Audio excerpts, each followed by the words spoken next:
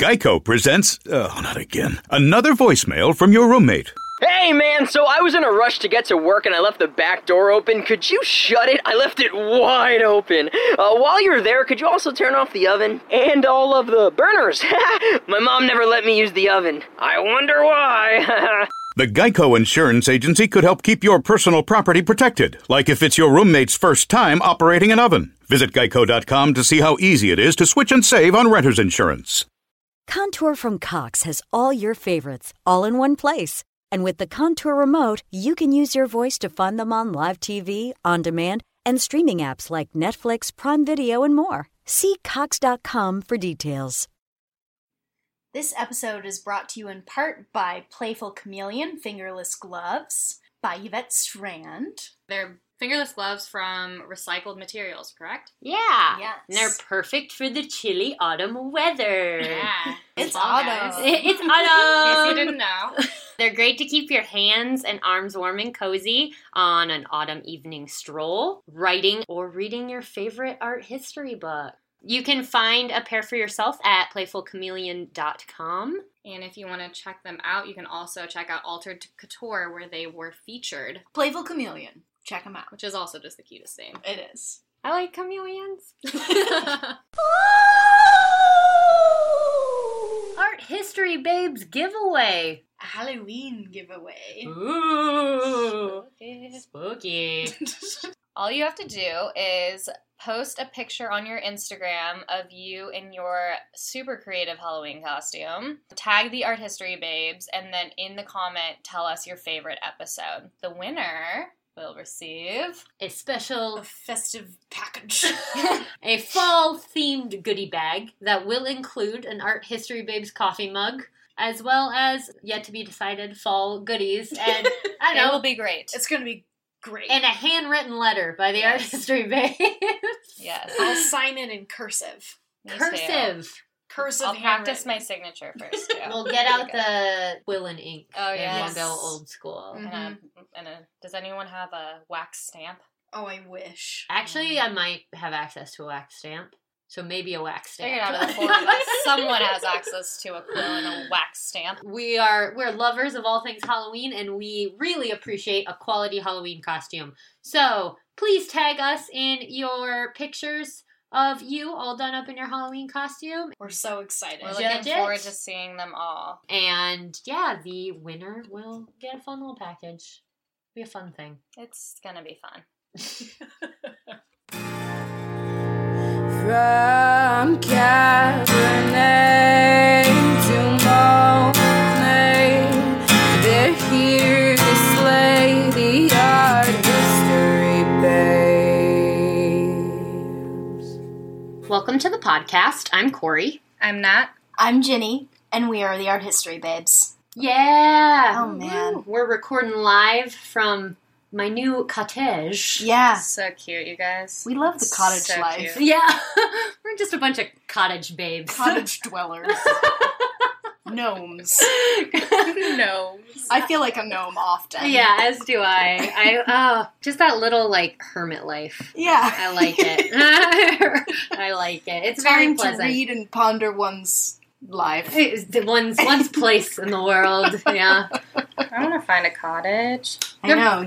You next. I know. I need one. Yeah. You'll find your little cottage. This is my second one, and when I actually told a friend about it, he was just like, "You really love living in cottages behind people's houses, don't you?" It's I nice. was like, "It's perfect. Mhm.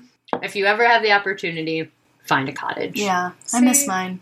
Yeah, I mean, I live in a guest house behind my parents' house, but it's not cottagey enough. Yeah. That's true. It's, It's- a little too modern. It's too modern. It's a weird layout. It's like a giant Jack and Jill of two studios. Oh. Think about it like that. Interesting. Giant rectangular rooms mirroring Yeah. one another with a kitchen and a bathroom between. Yeah. And it's kind of eerie. Yeah, you get freaked out there I sometimes. do. I have some weird dreams.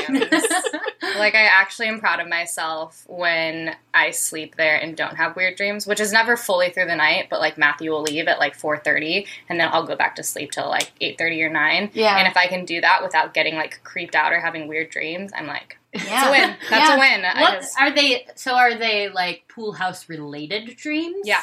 What Oh, yeah. happens? Oh. Yeah, in the worst ones, I can hear someone walking around the room, but I can't move. Oh, so is it like a It's Sleep like paralysis? Yeah. kind of, yeah. That's But what I don't know that it's full sleep paralysis because I don't know. I've like looked it up, and sometimes they're different. Like, because sometimes I can get up. Like, I've had them where like I hear people outside. There's a huge slider. Like, that's how you get in. I have curtains up over it, but obviously, like, if there's ever light outside, it just like Yeah. Mm-hmm. you see the silhouettes of like everything out there. Yeah. Which is very creepy, especially since we have motion lights. So that's happened before. Yes. I've been woken up in the middle of the night, and then the light comes on out there, and I'm just like, no. fuck me right now. I'm Don't I'm like gonna that. die. Yeah. This is why I That's can't awful. listen to My Favorite Murder. Yeah. Because if I listen to too much of that shit, I will just never sleep. Yeah. And we're like we're moving into the spookiest time of year, too. Right? Yeah. Exactly. Very true. Yep. So Yeah. I don't want to be staying there too long. I've only been in there like a week now. We're recording from there next time, aren't we? Yeah. So you guys will get to weigh in. You'll get there and you'll be like, "What's your problem?" It's not bad. Like during the day, it's great, whatever. Just at night, it's so eerie. You hear everything in the walls, like all the piping and stuff's just so loud. So there's so many creaks. I don't know. I'm a chicken, you guys. That's what it comes down to. It's better to be wary and afraid than not afraid and clueless. Well, then I'm set. You gotta be aware. That's actually what I tell myself when, like, my anxiety is acting up. Because anyone who has anxiety knows that a lot of times it is compounded because you get mad at yourself for being anxious. Yeah. So, like, when my anxiety is acting up, I try to remind myself that anxiety is actually just really good survival instincts. It's just your body is going into fight or flight when it doesn't need to. Mm-hmm. But that means my survival instincts are really strong. And that is a good quality to have. It is. Yeah. Yes. It really is. No, Yeah. No, my mom told me a while back, I wasn't at her house when this happened because I would have flipped out, but my mom lives like kind of up around like a very woodsy area, so there's a lot of cute. deer. Your mom's house is just the best. It's like Great. a grown-up cottage. It's like a Snow White Yeah, home. it really Yeah, is. but it's so in cute. an amazing location Yeah. in the Oakland Hills. Yeah. No, but she said the other night, because she has a motion detector light as well, and we have, she has a deck where, little stairs come up to the deck, and, like, her house isn't closed off, so, like, critters can just, like, come right up. They do it often, like, all kinds. Like, there's even little fox that run around there. Aw. But,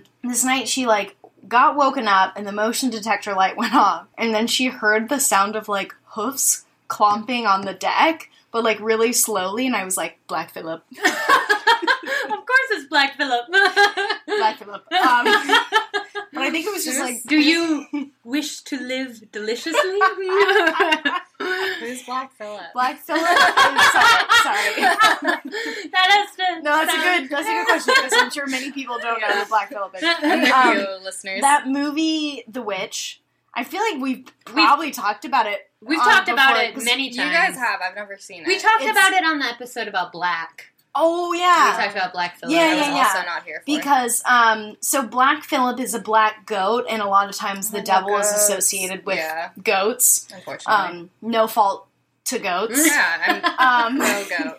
No fault of the goat.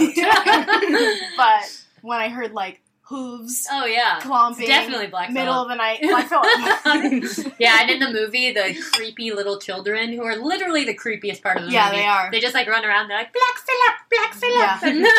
Yeah.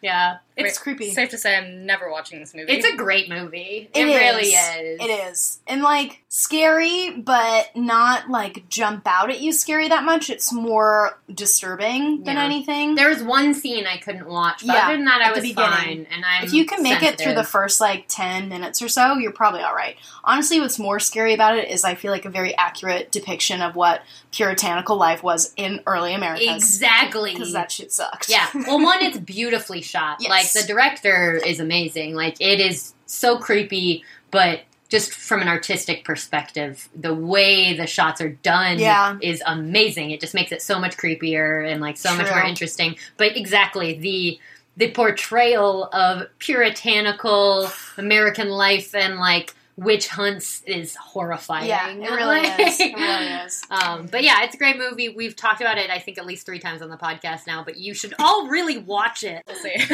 Maybe once I'm out of the guest house, we'll talk about it. We could have a little Halloween movie night, and we could all watch it together. That would be fun. Today, we're going to kind of mix things up a little bit. We're going to do a listener mail at the beginning because it directly led to this episode. Yeah. I was really excited when I saw this email because it's a topic that I am really interested in. So it was a good suggestion. So give us your suggestions because we really do take a lot of them to heart. So this is from Kim from the Netherlands. Ooh, Joe girl. She says, "Dear Art History Babes, my reason to write, besides looking for an excuse to compliment you, is that in the 6th episode, she's earlier talking about a radio podcast series that's all in Dutch. None of us speak it, unfortunately. Otherwise, we totally listen to it. But yeah, it sounded really cool, but I was like, I would have no luck with that. Yeah. So in one of these episodes, they discuss a woman who, for feminist reasons, attacked a painting with an axe.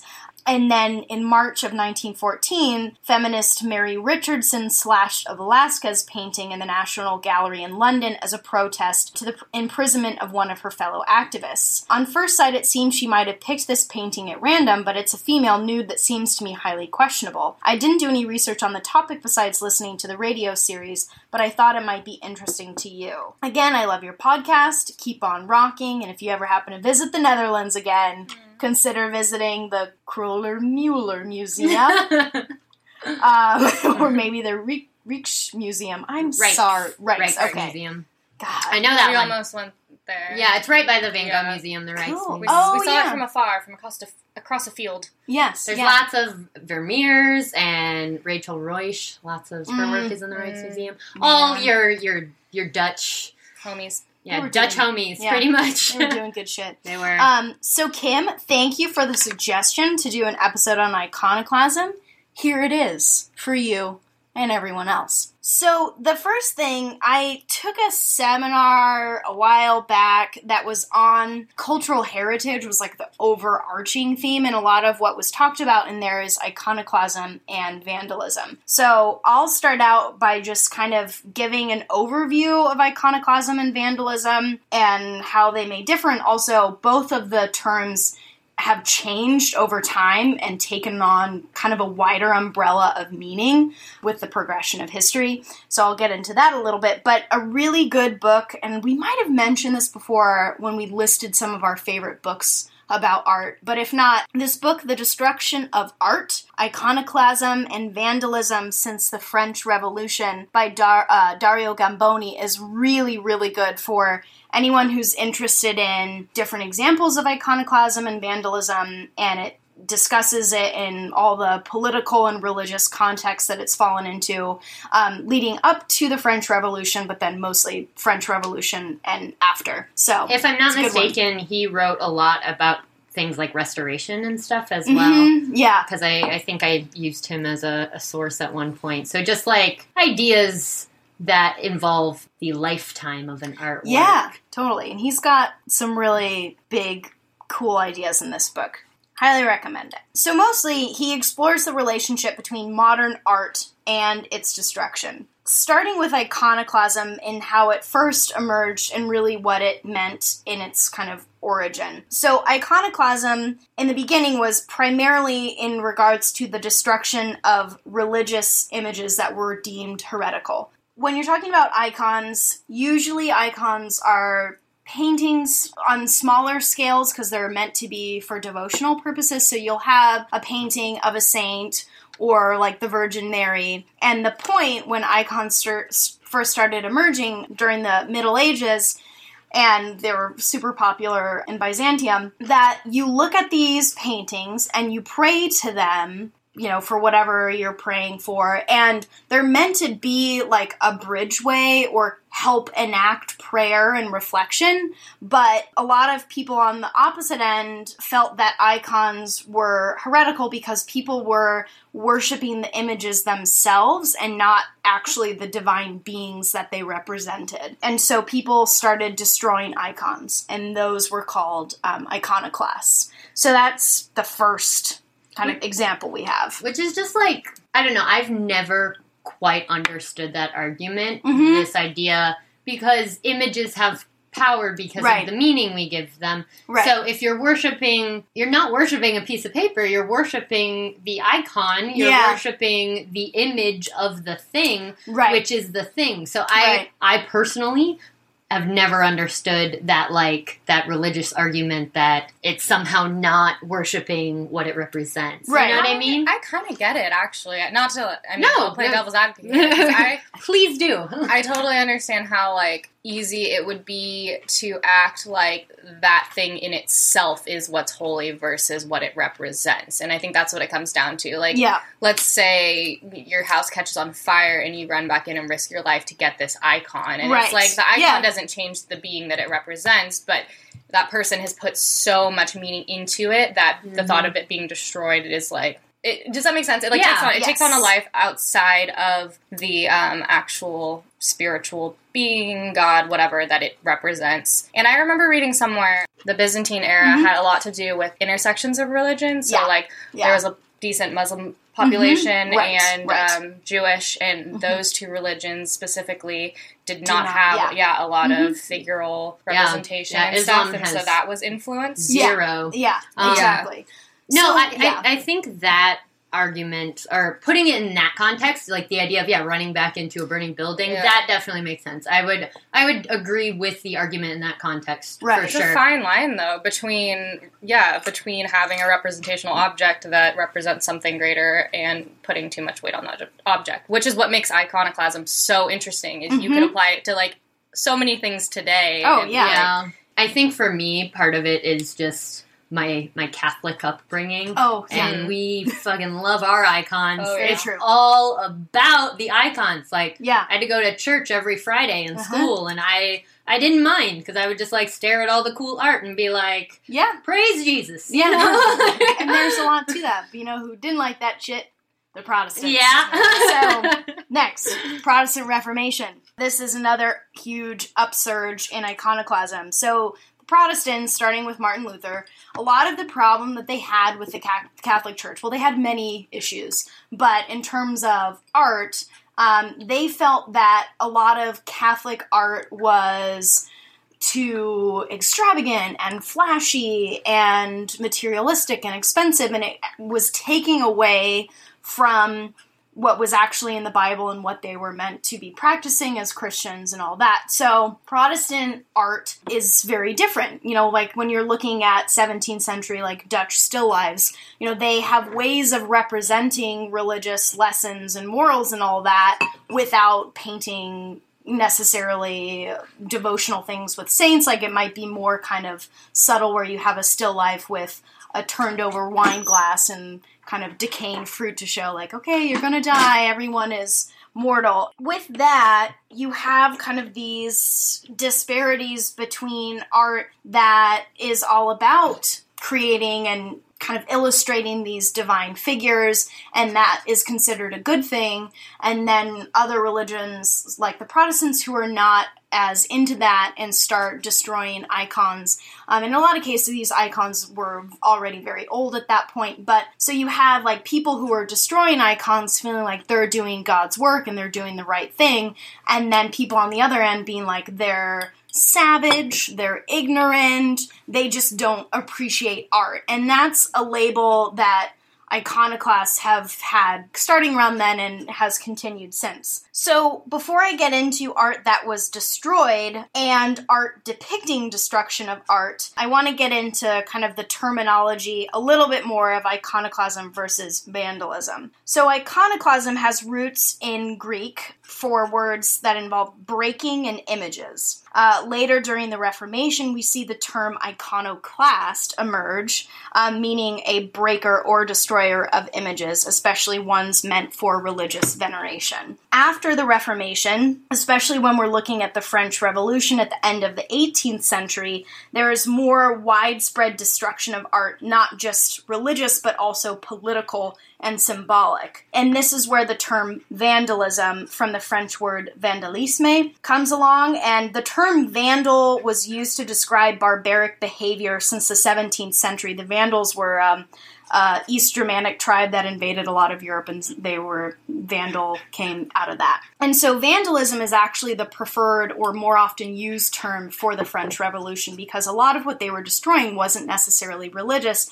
It was busts of the monarchy. It was art painted by artists who worked for the kings.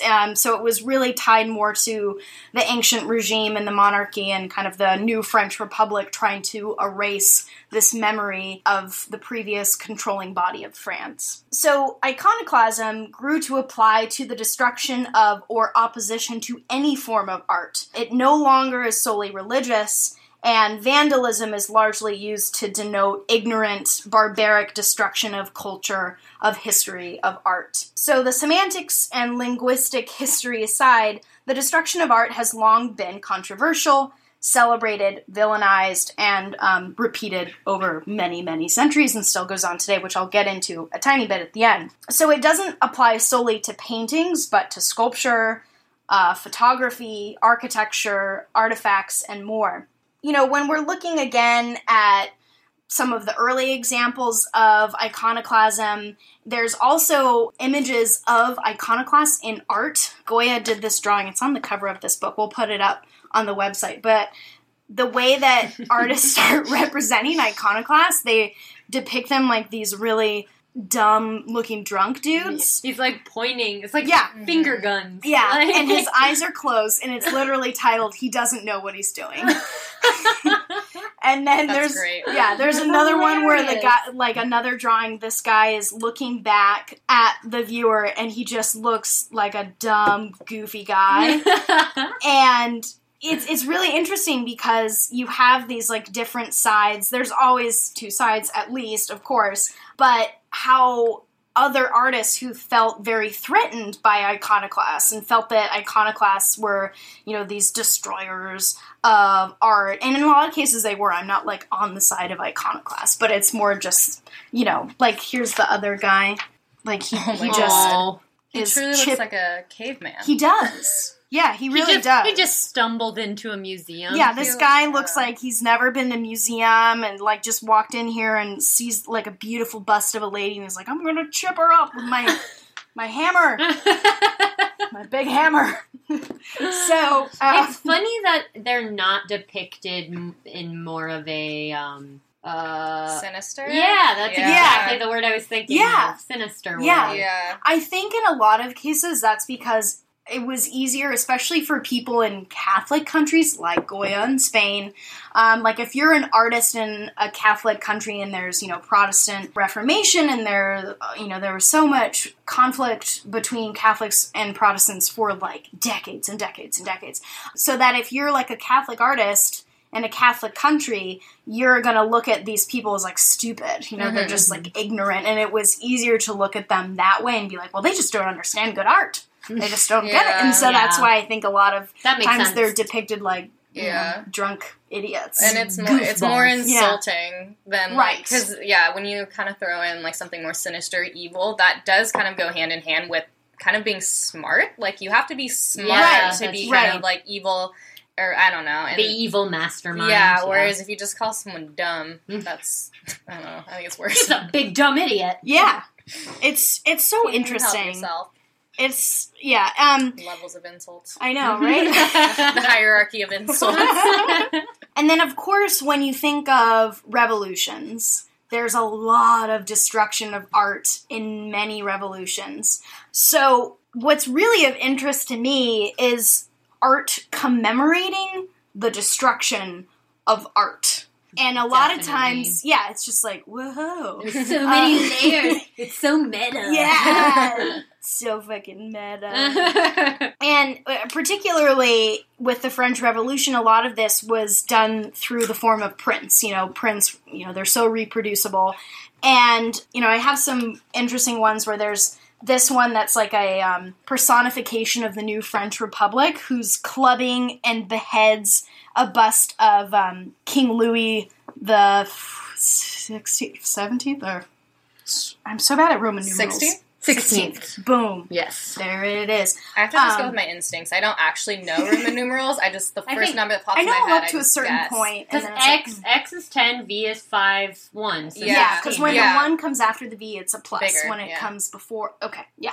Got it. People we are got laughing there. at us right now. We did it. We have our master's degrees, we swear. We smart. So, you have like a lot of these. Is Mariah here? Mariah's here. Woo. Come on in. Hi. Hello. Hey. We're going to take a quick break because we have a friend. We're doing extra episodes. We're doing extra episodes, everyone. Bonus episodes for your listening pleasure. VIP. Super VIP, super cool, all the time. Yes. All you have to do is head over to our Patreon. Mm-hmm. Patreon.com/arthistorybabes. Mm-hmm. You can donate $1. You can donate $5. Yeah. You can donate $100. Whoa. That'd be awesome. You can donate whatever your little heart desires, and you will have access to monthly bonus episodes. So if you just cannot get enough of the Art History Babes, you should definitely check it out. Yeah. We appreciate it. We appreciate you. And the episodes are great. We've done one. It was and we're great. going to do more. And it was good. More. It was really good. It was really topical and really interesting. Very relevant. Yeah. Everybody check it out. And thanks. Thanks so much.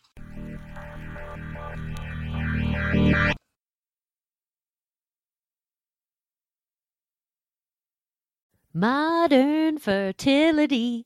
Dang, I really wish I could sing because I wanted to follow that tune, but I cannot sing. I can't sing either, but I like making little jingles. How about it, Nat? I mean, you probably thought about your next step in your career or relationship, but what about planning for a baby or a metaphorical baby? Or planning for not a baby. All of those. Totally reasonable options. Exactly. As a woman, we kind of have to make a decision to either have or not have babies. And modern fertility is here to help with that decision making. Modern fertility is a quick and easy hormone test you can take at home. So if you're thinking about trying for a baby, or you want to know maybe what your options are for the future, or if you just want to know more information about kind of how all that works and your hormone levels, and just, generally be informed about your reproductive health, which is a great thing to be informed of, modern fertility is here to help. So I was able to take it and got my results back within like 8 days, pretty quick. It took me to the website where they had all my information, and I'm happy to say that nothing came back alarming. It was really easy to understand, and they use very simple language, but they also have options where you can read into the different hormones more closely. So if you do have something that maybe is slightly out of whack, you can read more about it and figure out, how to raise or lower, or what that might mean for your day-to-day life. It's really interesting. Or your fertility, I guess. I was kind of just looking at it for my day-to-day. But speaking from experience, I definitely feel a little more empowered just knowing that all of my hormones are working and doing what they're supposed to do. Yeah, that is definitely good news. Also, it is very affordable compared to similar testing. Oftentimes that kind of testing can cost over $1,000. But with modern fertility, you can get the exact same information for just $159. That's such a good price. Yeah. Plus, you can also talk one-on-one with a fertility nurse once you get your results. So you can get answers to questions that you might have, specific questions that are related to your results. And that is really valuable. Yeah. So it's just great information to have, very affordable price.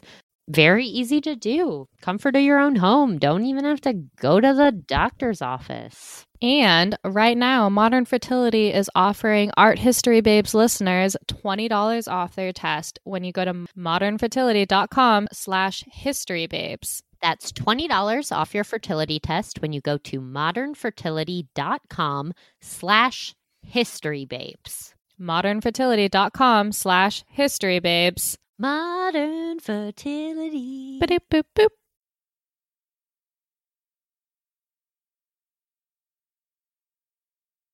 And we're back talking about iconoclasm. Yes. So, prints depicting the destruction of art during the French Revolution, but there's also prints and paintings commemorating the dismantling and destruction of buildings, of architecture. So there's actually a lot of paintings and prints of the dismantling of the Bastille from Bastille Day. You know, they storm it. It's a big deal for the revolution. And so these are all symbols of the ancient regime, of the monarchy. And so destroying and visually recording that destruction as a means of removing a previous political entity, yet celebrating and commemorating that destruction itself. So the iconoclasm here is politically significant, or iconoclasm and vandalism. I'm going to use the terms interchangeably, and we can still see this today. So an example, I'll just do kind of a more contemporary one, but there's a lot. Stalin's statue / monument was torn down in Budapest in 1956 during Hungary's October Revolution, and there are a lot of pictures.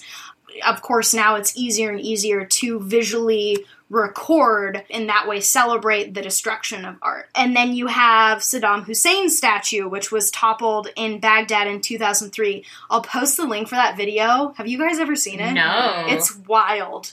And I would like to see an that. American tank ends up having to get in and, like, pull it down, because people were, like, going at it with sledgehammers and trying to get it down, but they couldn't because it was massive. And then an American soldier, like, crawls up and puts an American flag over Saddam Hussein's face. It's nuts. Like, and people are so excited, and just now you're like, shit goes so wrong.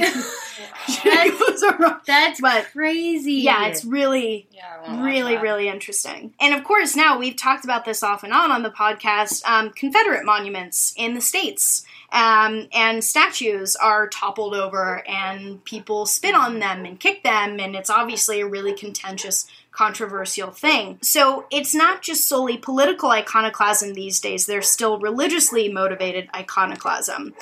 So the Buddhas of Bamiyan were huge statues from the 6th, 7th century, and they were cut out of rock in the Bamiyan Valley of central Afghanistan. And in 2001, the Taliban blew them up as a part of an iconoclastic campaign and filmed it. ISIS has also destroyed and filmed destruction of architecture, artifacts, and art. And really, regardless of time period, religious belief or lack thereof, political climate, method of destruction, or medium destroyed, iconoclasm and vandalism are incredibly emotionally charged, and it's been going on for centuries in all of these different contexts.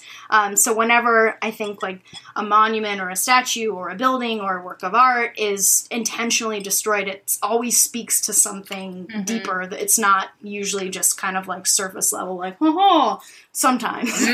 But for the most part, there's some really deep meanings underneath it. So that is my introduction to iconoclasm and vandalism. And just to add to the Bamiyan Buddhas, I was looking this up earlier too, and apparently they have put in projections where they used to be. So there's like light projections of the old Buddhas. So now it's cool. like, so it's like with the Twin Towers, and they shoot up the lights. Oh, interesting. Okay. Kind of a unique, cool take on it. Yeah. Didn't know that till today. Right. Anyway. All right. Well, the layers to iconoclasm. Yeah, dude. Yeah. Tell me about it. It's like an onion. It really is. So this is going to be kind of a theory-heavy-ish episode, because I'm also going to talk about some differentiations in a little more contemporary setting. So Bruno Latour is a French writer, philosopher, and he wrote a paper called What is Iconoclash? So not iconoclasm, but iconoclash, which is a term I'm assuming he coined. A really cool name for a band. Oh my god. Yeah. Yeah. It would be. What's up, Austin? We're Iconoclasm. And of course they're in Austin. So Ginny already did a great job of defining iconoclasm, but I'm just going to kind of frame it in a different way. In reference to iconoclash, iconoclasm is when we know why someone's breaking something or what their motivations are. So in all the examples we've talked about, we understand the political, religious motives for destroying a lot of these images. Like we can rationalize it even if we think that the actual acts are irrational. And iconoclash is when you see kind of similar examples of destruction or vandalism, but you have to think a little bit harder about the motives or why or who it's affecting. So there's just kind of an overall question mark over the whole thing, and it's a little more provocative. It's more avant-garde. It is, and the avant-garde is definitely something that comes up in this a lot. So those are kind of the differentiations, and I like the way he defines iconoclash. He says, when one does not know, one hesitates, one is troubled by an action for which there is no way to know without further inquiry whether it is destructive or constructive. You wanna say that again? Yeah, that was a loud plane. Post airplane. There's a little airport right near here. Is that why there was like an airport themed pet hospital that I passed? Probably. What? Yeah, there's a little like I don't know how those things relate. That's what I thought. I was like, oh, that's so odd. So the way that Latour defines iconoclash is when one does not know, one hesitates, one is troubled by an action for which there is no way to know without further inquiry whether it is destructive or constructive. There's just a lot more room for people to parse through this kind of destruction. Yeah. So in his essay, he focuses on 3 different realms with which iconoclash can occur. So he does science, religion, and art. And it should be noted that this is all kind of like modern contemporary. For sure. So, yeah, because I feel like iconoclasm as it started really kind of phases out mostly as we get into modern times. There's not so much of trying to stamp out of other religions or religious objects. It takes on a more modern form. And oh, definitely. Yeah. So, yeah, science and art being added into the mix. He goes into talking about religion and the idea of the human hand lessening meaning in religious art. So the more that you can see kind of like human-made qualities, the less transcendental the item is. Mm-hmm. So if you have like the Veil of Mary, that's super holy because it was like bestowed to humans from, you know what I mean? It's like if something lands in your lap that's holy, it's a lot more powerful than a painted icon, essentially. So then what that translates into for contemporary art is that's all that contemporary art is man-made objects, essentially. Mm-hmm. The human hand is everywhere in contemporary art. I mean, sometimes that's really all there is. The human has become God. Yes, yes. So you could see... Very, very Nietzsche-esque. Mm-hmm. Totally. And nihilism ties into all this, and it's all there. So modern art essentially is the epitome of breaking down and experimenting with what art is and what it can be. So it is almost just like a destruction in itself. The evolution of modern art is kind of all about destruction and reduction and whatnot. Deconstruction, perfect. And then reconstruction from that. Right. And he calls it a maniacal joy in self-destruction. Wow. I thought was great. I had to write that one down. Yeah, so contemporary art as iconoclash is basically defacement and refacement, as he puts it. So he then goes on to talk about the 5 different types of iconoclastic gestures, and this is really to set up how to figure out what form of iconoclash this is. Like, the motives, the effects that it will have, the effects that it has before it's destroyed, you know, all of these things. So the first is the inner goals of the icon smashers. So what do they hope to achieve by destroying this object, this icon? The roles they give to the destroyed images. So what does this image symbolize that they feel like needs to be destroyed? The effects this destruction has on those who cherish the images. So how are these people going to react to this image being destroyed? How this reaction is interpreted by the iconoclasts, what they're hoping to get from it. The effects of destruction on the destroyer's own feelings. So there's a lot of layers here. Yeah. And I just wanted to bring in a contemporary example. The one that seemed most obvious to me are 2 of, and there's multiple, but 2 of Ai Weiwei's pieces. Ones we've talked about on our Ai Weiwei episode, but Dropping of a Han Dynasty Urn. So the photographed series, it's a triptych of him dropping a Han Dynasty urn. I was like, what dynasty was that from? The Han Dynasty. Again, that is Han. H-A-N.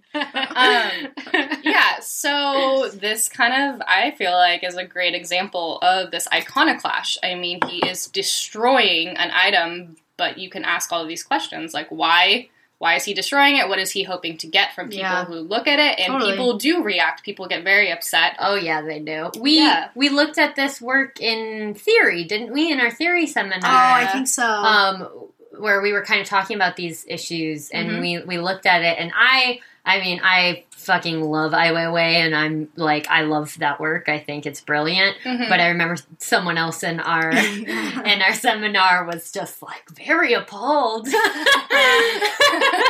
It's coming back to me. Yeah. And so I mean, and that was in a class of like, what, 8 people were in that class? Small you know? So you get very differing reactions and feelings to something like that, which I think speaks to why it's such a great piece. Yeah. Because it evokes those kinds of feelings in people. Definitely. Totally. And then the other example is, again, a Han urn, but it's the Han jar overpainted with Coca-Cola logo, which has been attacked, yes?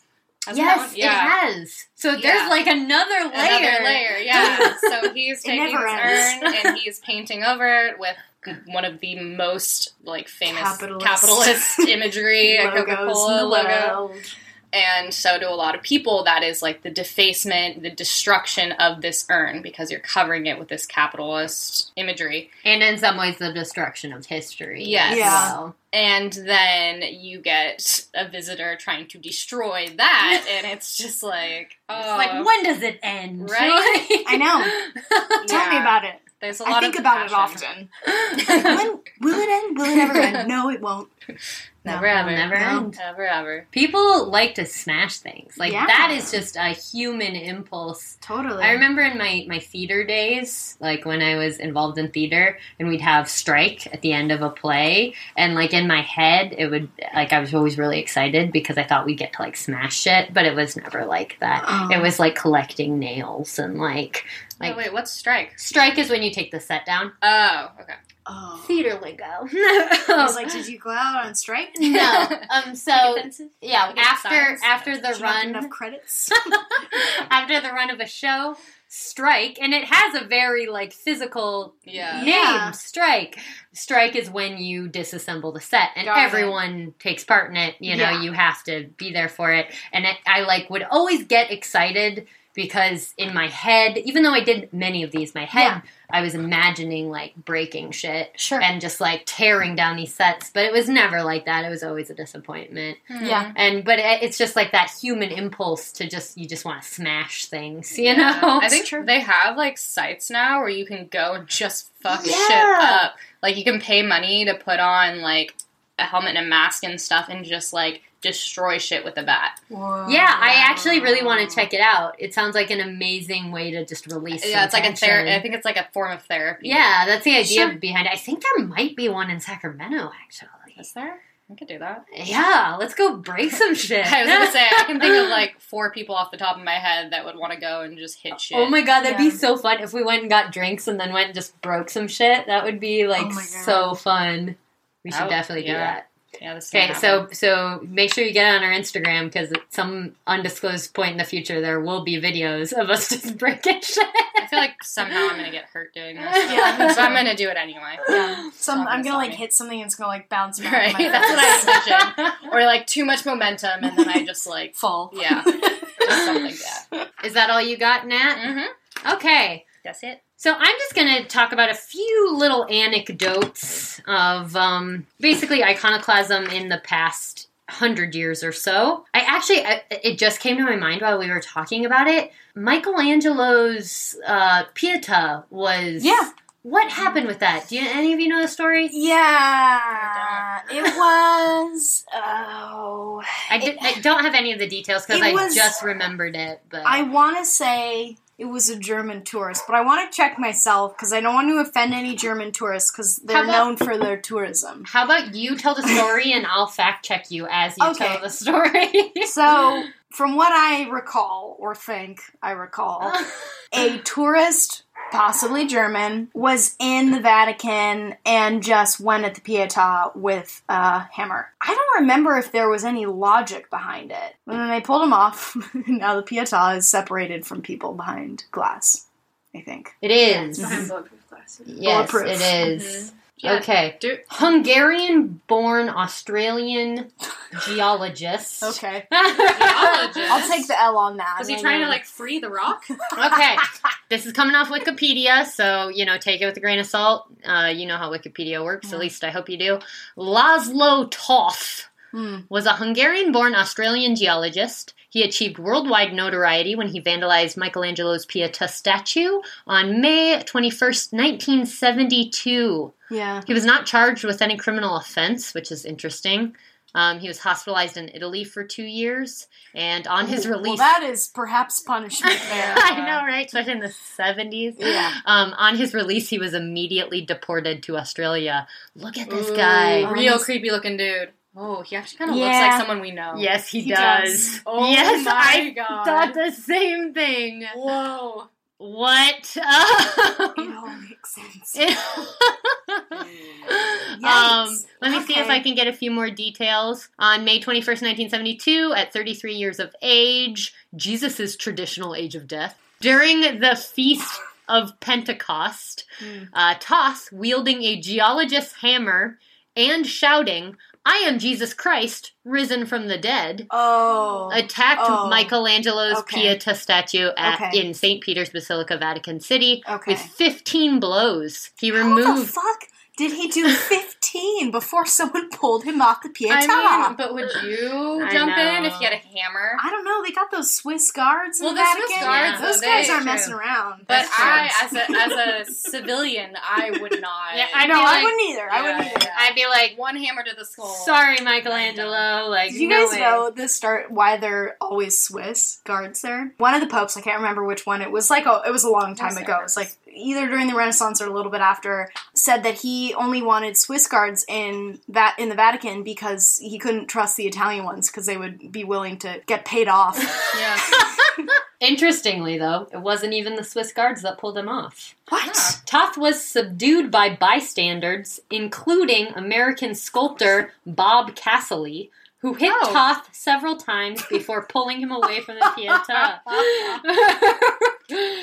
So, I mean, this had to have just been a very interesting occurrence. Oh, my God. Yeah. That would craziness. be crazy. Yeah, here's a picture of him, it looks like right after being subdued. Whoa, he kind of looks like a Christ being pulled off of the cross. We'll put this image on our images because it's very interesting. Oof. But he's being removed from the Pietà, and there's no Swiss guards. They're just like dudes. What? Swiss guards were... Where you at, guys? They're not on top of it. To be fair, I don't think I've ever seen any of them actually inside St. Peter's. More just around like the perimeter and throughout the rest of Vatican City. So that's an interesting one. Glad we looked that up real quick.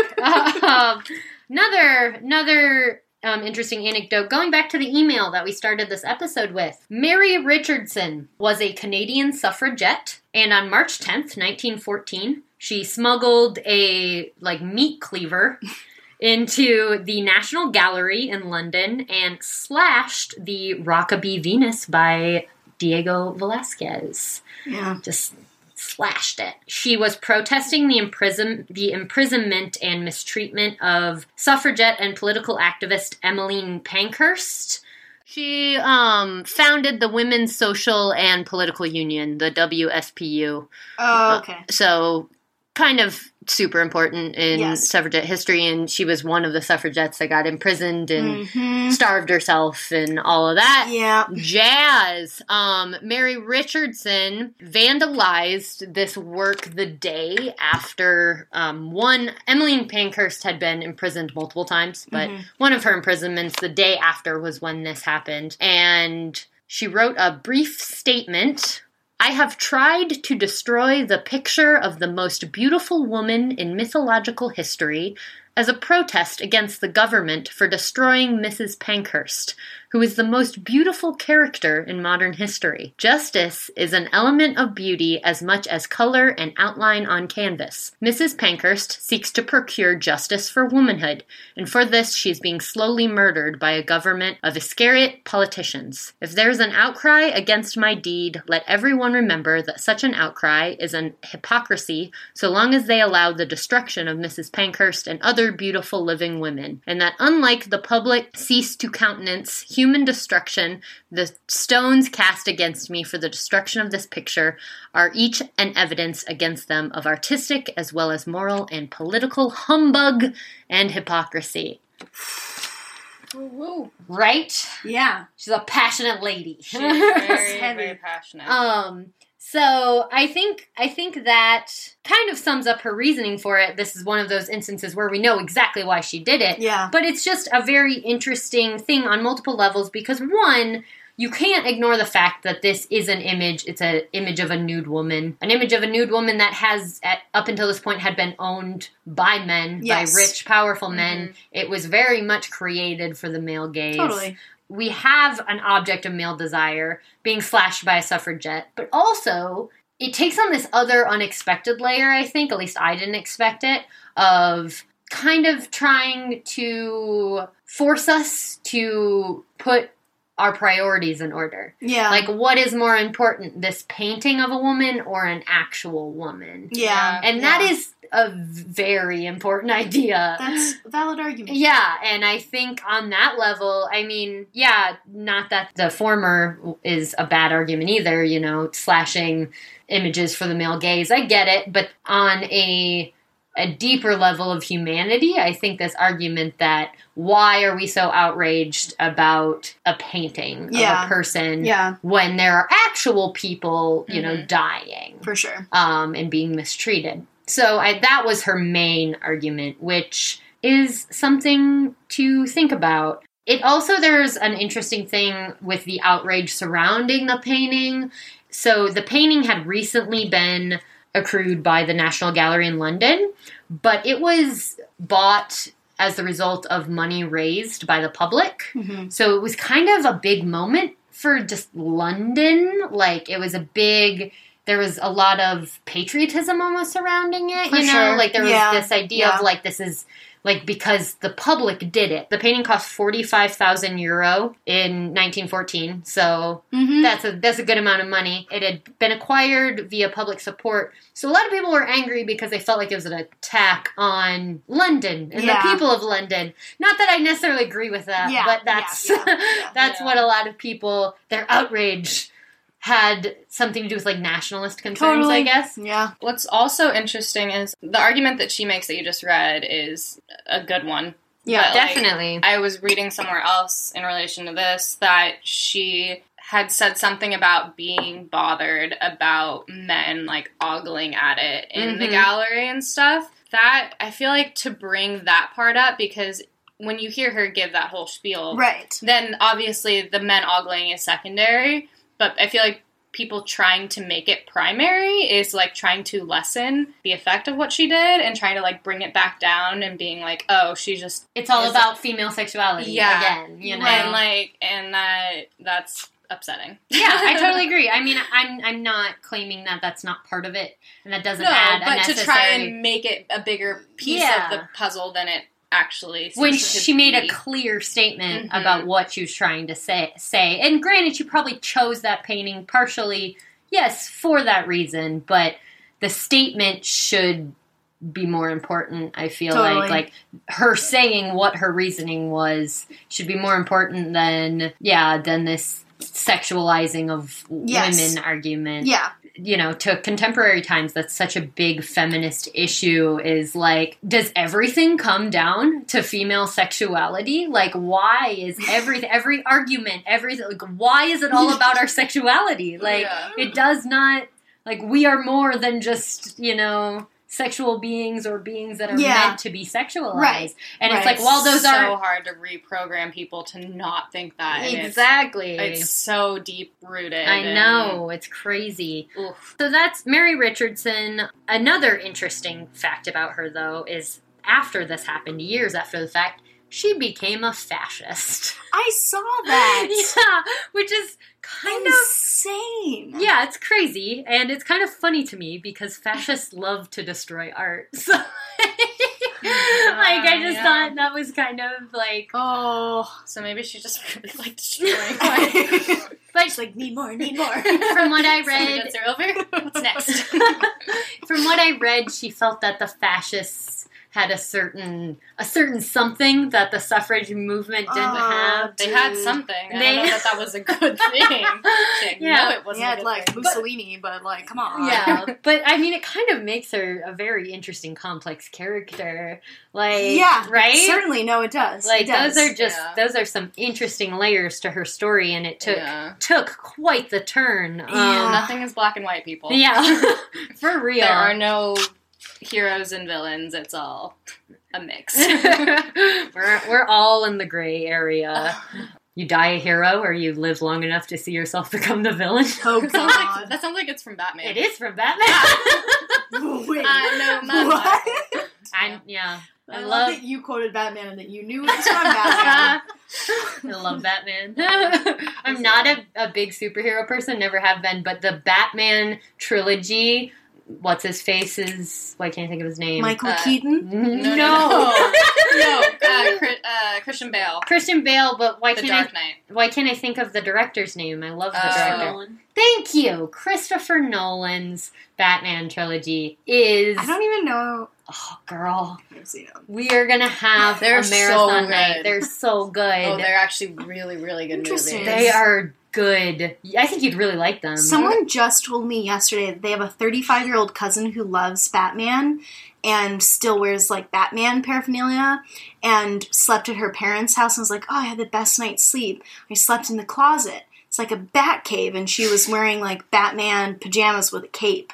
I feel like Batman he sucks people in because he's human. That's what, a lot of people relate to him because he's completely mortal, and Christopher Nolan does a great job, like, showing the, like, human qualities of Batman in those, because I haven't seen any of the previous ones, but I'm guessing they don't show him as being that, like, human. The Michael Keaton version is an entirely different thing. Yeah, like, he's so great. So mortal. And, so... And they're beautiful movies. Like, they're shot really well, and they're dark. Like, they're interesting, and they're dark. They and are. Also, Heath Ledger's the Joker. I did see that one then. So good. So I have seen at least one. We need to watch the whole trilogy, though. Okay. No, that's the second one. Oh, it is? Heath Ledger's in the second one. Oh. Yeah, The Dark Knight is probably the best, but the whole trilogy is fantastic. They're all good, though. Yeah. You think it's going to get bad. They never does. How did we get here? You quoted Batman. Anyways, but I have one last anecdote about Iconoclasm. This one's kind of just goofy. Like, I kind of love it in a weird way. It happened in 2012. You may have heard of it. A gentleman went to the National Gallery of Ireland, and he just punched a Monet. And I personally love that he didn't have an axe or anything. He just punched it. Like, to me, there's something so much more like it's like he had it out for the Monet. Like, there's more contact. Like, he was just like going. He wanted it to be a fair fight. Yeah, exactly. I don't know.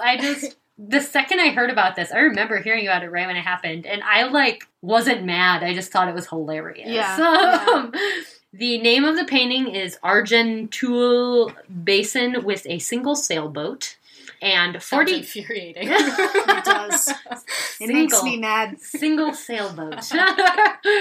49-year-old Andrew Shannon punched the painting as a way to, quote, get back at the state...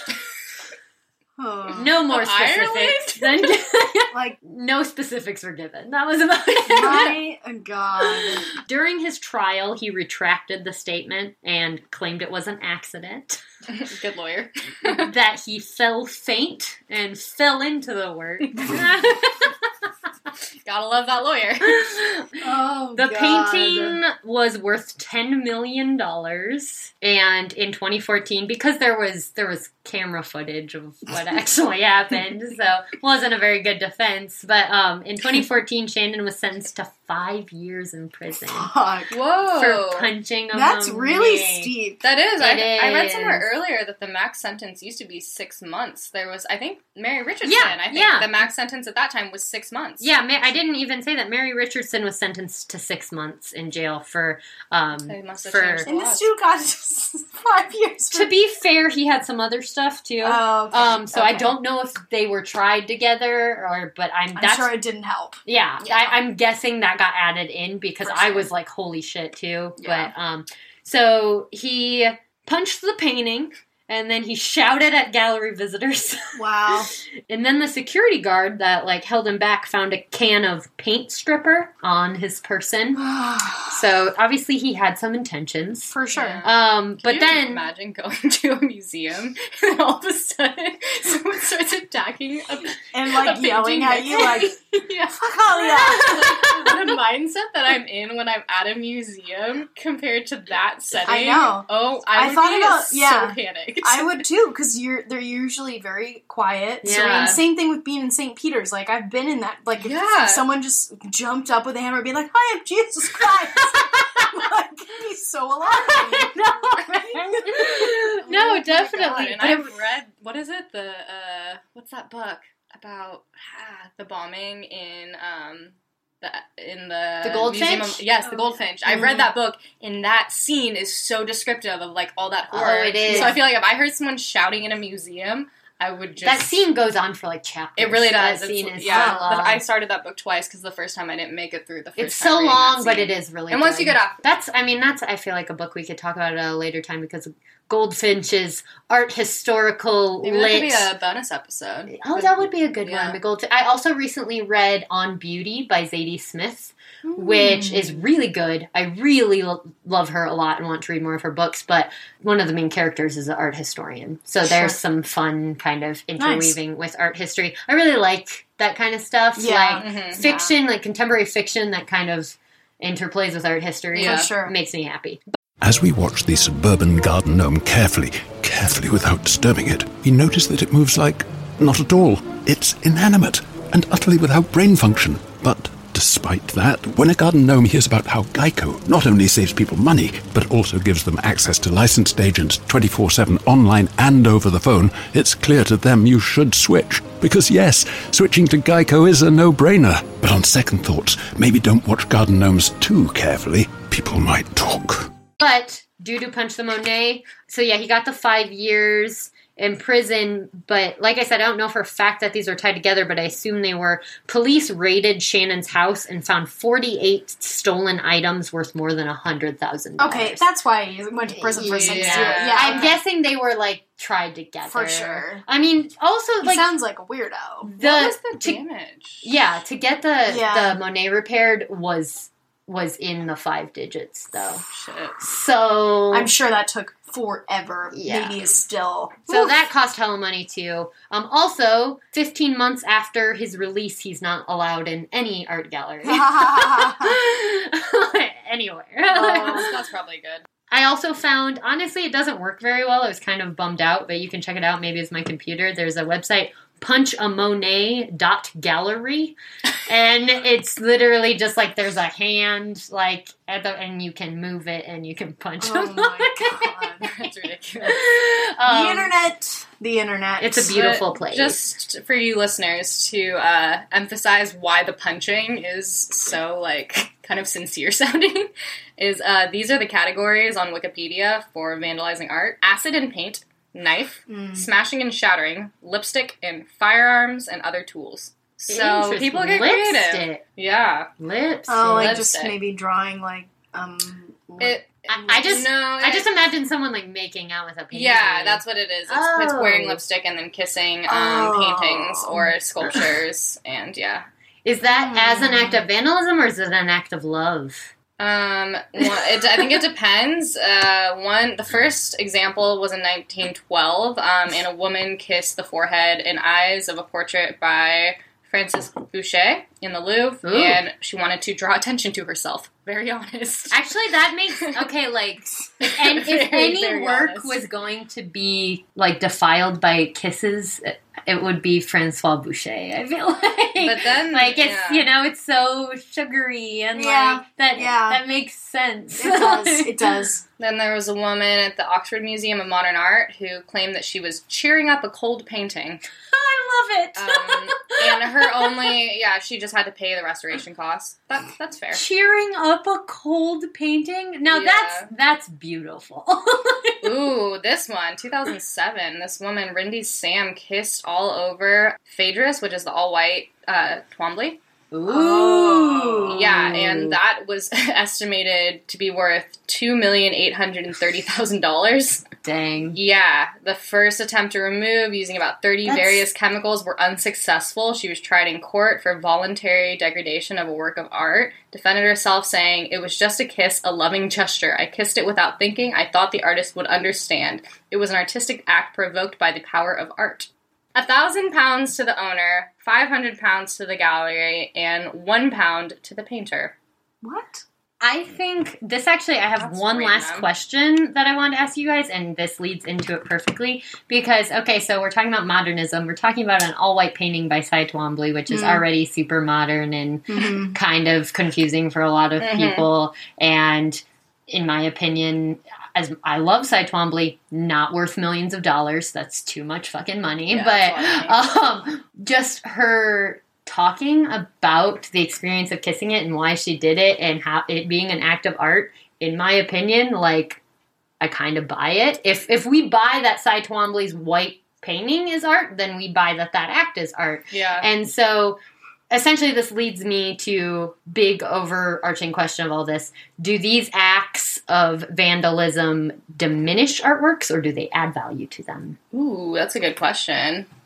I feel like in a lot of cases value too. I mean, I think they can add a lot to the fame or like notoriety of works of art because it just generates that much more visibility, which can connect to value. You know, Right. like if a painting is like kissed with coral lipstick and then it's restored and then it's later sold at Christie's and you're like, oh, that's that painting by that artist, Now but it it has also an was anecdote. kissed by that woman. Mm-hmm. I'll pay for it. That's Definitely. Hang it up in my house. And can you imagine having, let's say, even if it's been restored, or even if there's like what if that all white painting, there's still, if you look really, really close, you can see the outline of lips. Like, does that add something? Because to me, I think that adds something very interesting. It kind of Certainly does, interesting. But yeah, like, because if you think about it, what if you were to be like, oh, we could just leave it, but then that could kind of perpetuate this idea that if people did things like that they would be elevated. It's almost like, we were talking about My Favorite Murder earlier, and it's like, I really like that podcast, but there is a part of you that, like, things like that podcast, things like Criminal Minds and Law and Order and all these shows, like, there's such a fine line between, like, bringing awareness to things like this and, like, trying to almost take the power and fear away from it by talking about it and hyping it up and making it, like, elevating it to something that it's not. You know what I mean? It's such a fine line, and it just kind of depends on the people. I totally agree. I think it's complicated because we also don't want to encourage the defacement of art. Exactly, but at the same time, these stories are really interesting and they're artistic in their own way, you know? Yeah. And they added a new layer to the lifespan of the artwork, and that's pretty beautiful. And like I said, I mean, this is very, like, coming from a personal place. Like, I adore Ai Weiwei's dropping of a Han Dynasty urn, so that kind of already tells you how I feel, you know? But like, that comes into ideas of ownership and stuff, and he bought it and he owned That's it. And very you know true. what I mean? Versus, Very like, true. And I think that's where it gets a little tricky, too. And I think that, tying back to the Iconoclash and talking about motives and who it affects and how it affects them and all of these things are kind of important when talking about this, because there are so many layers and there's a lot of question marks when it comes to modern day defacement of art. Yeah. Definitely. It's a lot to unpack. It really is. Do we have anything else to say about Iconoclasm? I don't think so. Mariah, do you have anything to say about Iconoclasm? Our friend is here. Mariah's just hanging out, watching, you know. may have heard a faint giggle at certain points, but other than well, that, she she's also been very saved quiet. the day with the Christopher Nolan thing. So. Yeah, that was Mariah. Oh, this is a good one. This is from our friend Renee. She sent us wine before, so she's certainly our friend. Shout out, Renee! So this is in response to the Art of Boxing episode a while back. Hey babes, I just finished listening to the boxing episode. My husband is a boxing promoter, so having lived this sport or avoided for 25 years, it was interesting to hear your thoughts. Of course, as I was sitting on the freeway, I kept jumping into the conversation. Some of my thoughts. Yes, it is very much a show/performance. Yes, when my husband matches a fight, he can pretty much tell you how many rounds it will go and who will win. Every now and then, there is an upset. Styles make fights. I don't enjoy it personally, but I do see it as an art. All the best, Renee. Well said, Renee. Yeah, that was a really... good perspective. Yeah. Because I don't know anyone that boxes or is supposed to. Yeah. My dad tried teaching me how to do a proper punch when I was 13, just so you know. Don't put your thumb. And that was it. The same lesson. When I was little, I told you on the boxing episode I took taekwondo for a long time when I was little. And we were in the basement one day and I was like, Dad, I want to show you something I learned. And he was like, okay. And I stepped on his feet and I just punched him. Oh my God. And he was Gloria just made an uppercut motion for you listeners. And it was something I'd learned in taekwondo. Yeah, of course. And he was just so, he was proud of me, but he was just so taken back because I legitimately hurt him a little bit. Yeah. He did not. You punched him in his chin? Yeah. Oh, I thought you were a child and you punched him. Oh, no. So I stood on his feet. Hardcore. It was something. Sexism, this dad. No, it was something I'd learned in taekwondo where you stand on the assailant's feet. Sure. And then you uppercut them in the chin. You punch them. And I just punched him. And I was a little thing, but still he just didn't see it coming. Yeah. And it actually caused him exactly to how it's supposed to go. Yeah. And he was just he was kind of mad at first, but then he was more proud than anything. For sure. So yeah, that's really the extent of my experience with those kind of things. I love getting emails like that. I really love these response emails to the things we say because a lot of our ideas just come from a place of interest, not necessarily expertise. So we really appreciate any feedback we get. Thank you so much, Renee. We're gonna schedule that beach house visit very soon. Yeah. That's going to be amazing. Thanks for listening to our Iconoclasm episode.